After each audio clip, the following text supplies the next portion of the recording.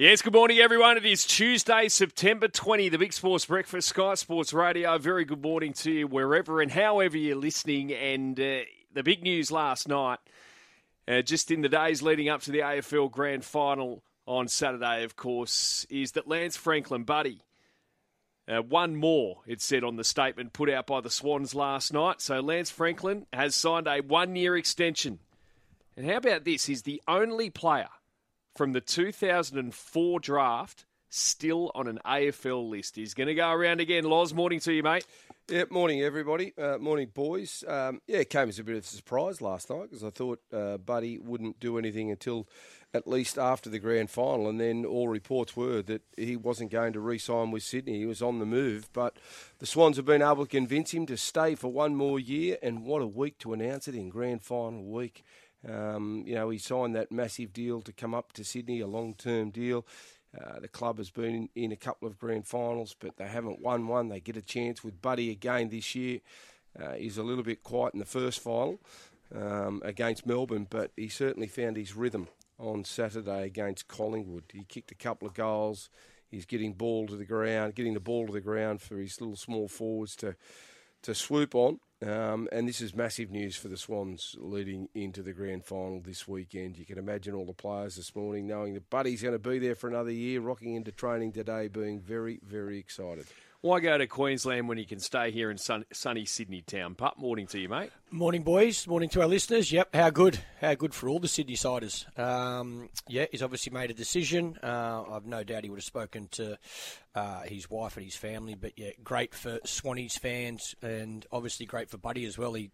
He's always said how much he's loved being here in Sydney. It's become home for him. And, yep, he'll looks like he's staying, which is awesome. Just on wives and, sporting heroes and legends. I saw an article, I thought of you straight away the other day, Pup. Giselle was spotted walking through Central Park in New York with tears in her eyes. Oh, my God. So it must be just all falling apart with her and Tom Brady. It's over. It's gone. She could not have been crying about anything else. No way. Well, it's the world we live in, isn't it? That's it. Unfortunately. Just some other news last night in racing, Loz. The Connections of Very Elegant have decided to pay the late entry fee of $180,000, thereabouts Australian, to run in the Arc de Triomphe at Longchamp, October 2, where it is $21 with tab in the all-in market. So after that run, which we watched the other night, where she looked like she was markedly improved, why not have a crack? You got the horse over there, pay the late entry. You nearly shocked me then, Middo, because you know what I thought you were going to say? What? Late entry fee for another tool at the Melbourne Cup. I was just like, really? Well, she'd have significant weight if she went that way. She would. For a mare, she'd have to break records, I would assume. But that's good news. We all thought the run was pretty good. And if the owners and the trainers think that she's ready to go and she's up for a race like that, good on her. She's got nothing to prove. Certainly here in this country, but she's been a fantastic mare. She's one of our great champions, and we'd love her to run well in that race. Love to see it for sure. Now, just looking at the markets ahead of these NRL preliminary finals this week, nothing's really changed in the last 24 hours. You've still got the Cowboys at $1.70, the Eels $2.15 Friday night, Penrith $1.38, Souths $3.10 Saturday night. The line in that one, 8.5. Souths, of course, the plus. The teams to be, announced later today via the NRL website and the clubs. But firstly, why Penrith, when you finish first, shouldn't you play on the Friday night? Now, I know that happens in the AFL. If you're the minor premiers, shouldn't you get the Friday, the first prelim? You know what? I don't know the reason behind that. I always assumed that the first team played earlier, but in the days of head knocks, this becomes important. Well, it gives you an extra couple of days to get ready for a grand final, doesn't it? If you receive a head knock. I don't know the reason why, but at the end of the day, there's 24 hours difference, which could be the difference between you getting up for a grand final and not. Parramatta, though, I suppose, because they have to travel to Townsville, that might have came into consideration.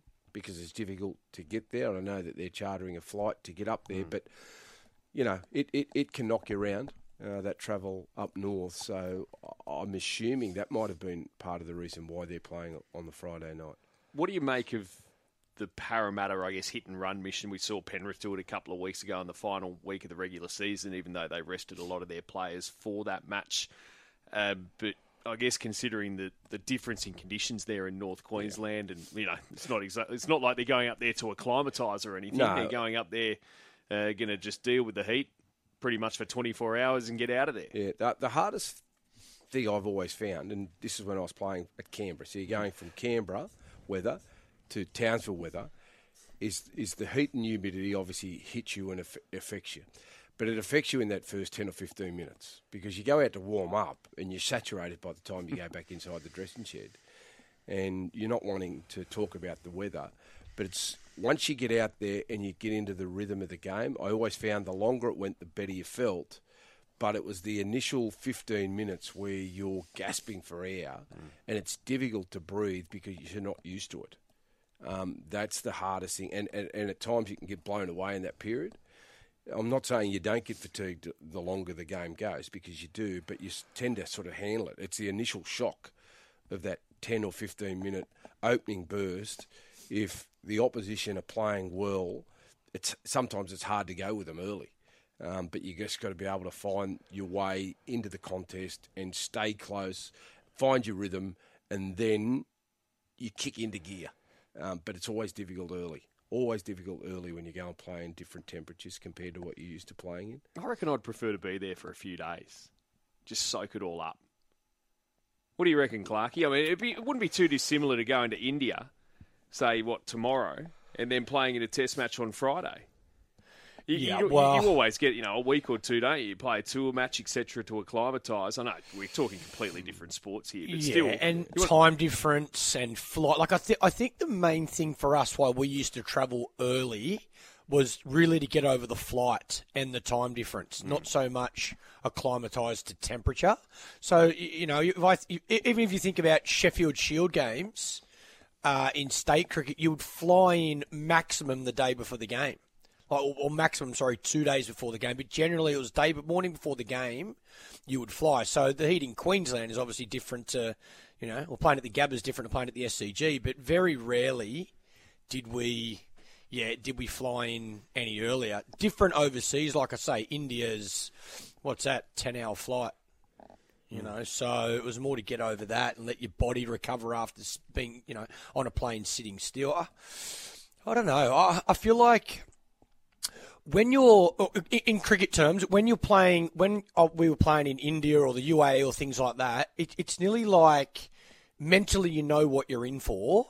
So you might feel it physically, but mentally you don't. It's more, extra preparation around, being hydrated and things like that before you get onto the field. Once you get onto the field, it's hot, you're sweaty, but you just, I don't know, you find a way to just get on with it. I don't know. I'd imagine if teams are doing this, it's obviously for a reason. They might feel if the less time you spend there, the less, like Loz said, the less you talk about it. Depends. The less you focus on it. Depends what your group's like too. Sometimes your group does it. They don't want to be away from their families. They've found what works for them is a hit and run mission, and also the fact that you look at your recovery for the next week.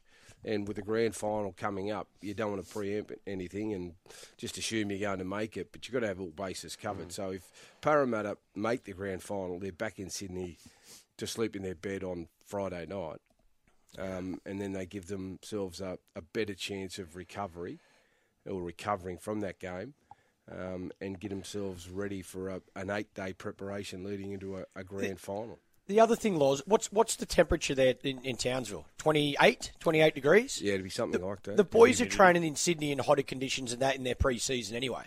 So I know there's a long distance between, now and when they were doing pre-season, but it's not like they haven't trained in hotter conditions.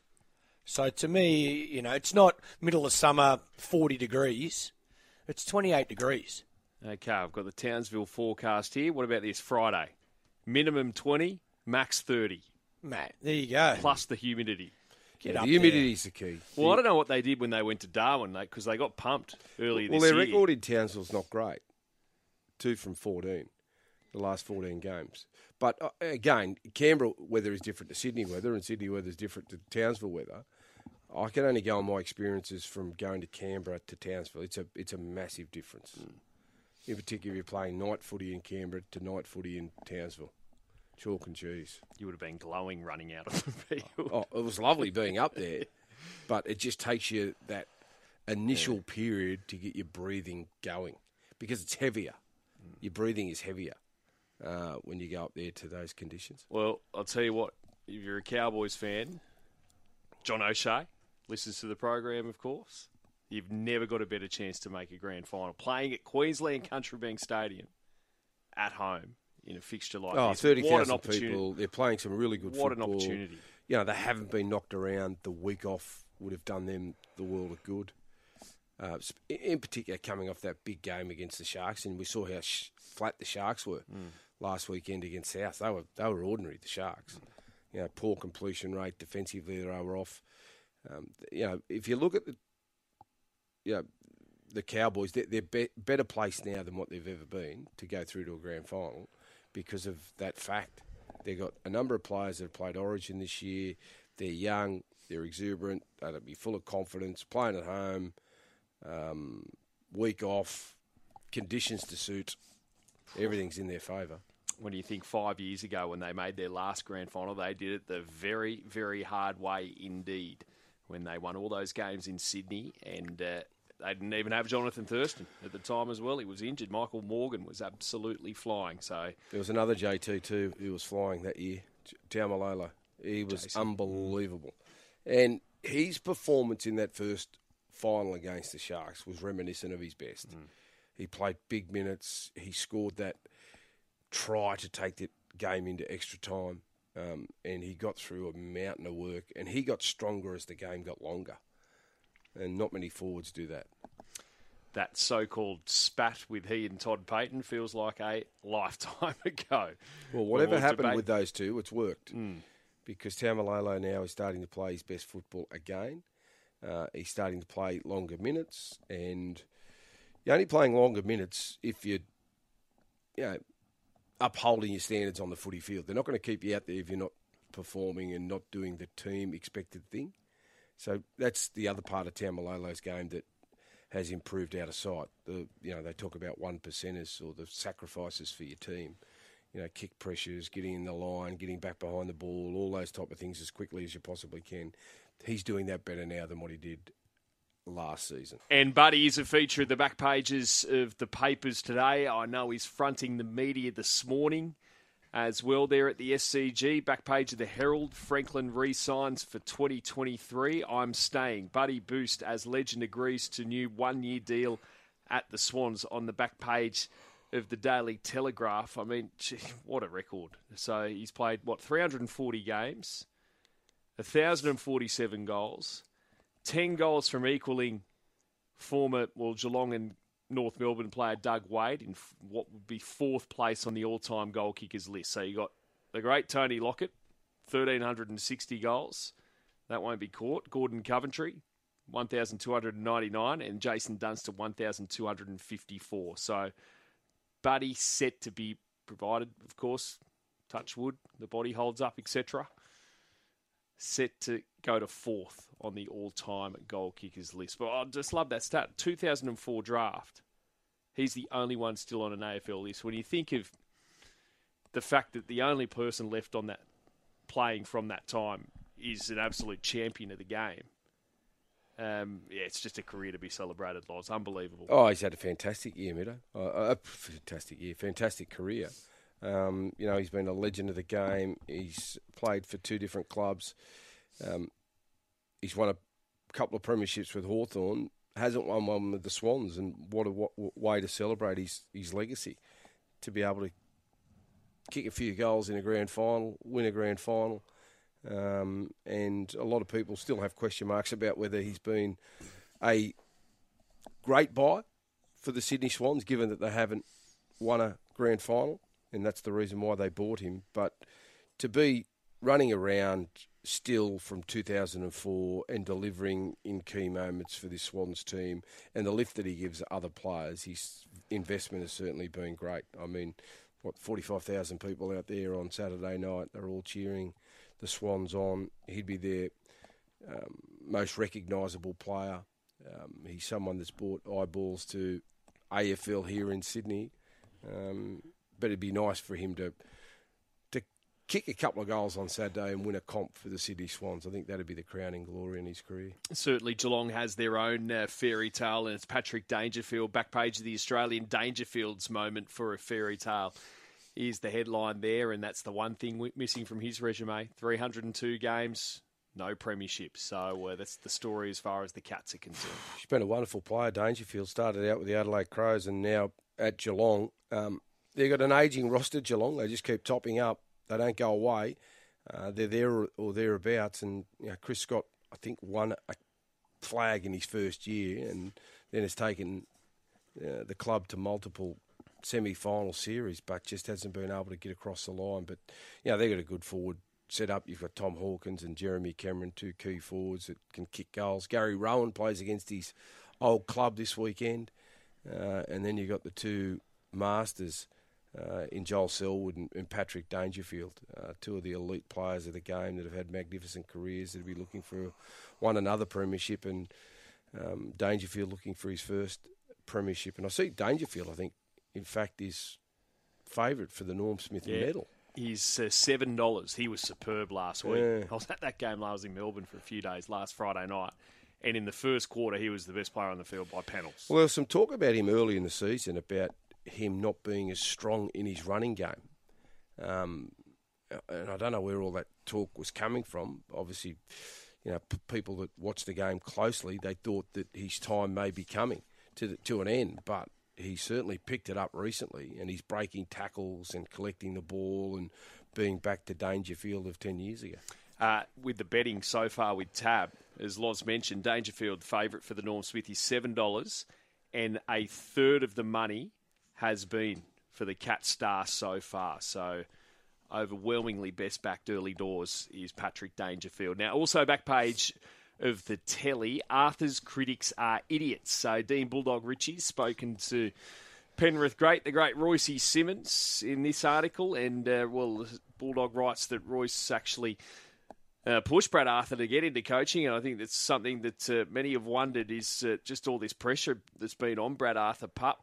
And here he is on the verge of a grand final. And Royce Simmons saying, anyone who, basically calling those who are bagging Brad Arthur that they're embarrassing idiots. And you only have to look at the results. Yeah, look, I think it's a great example, though, of how, there's an article one day and then the next day you turn the page, there's an article on someone else. We talk about, there's not too many coaches we don't talk about throughout a footy season. Around, there's an article, should they be sacked?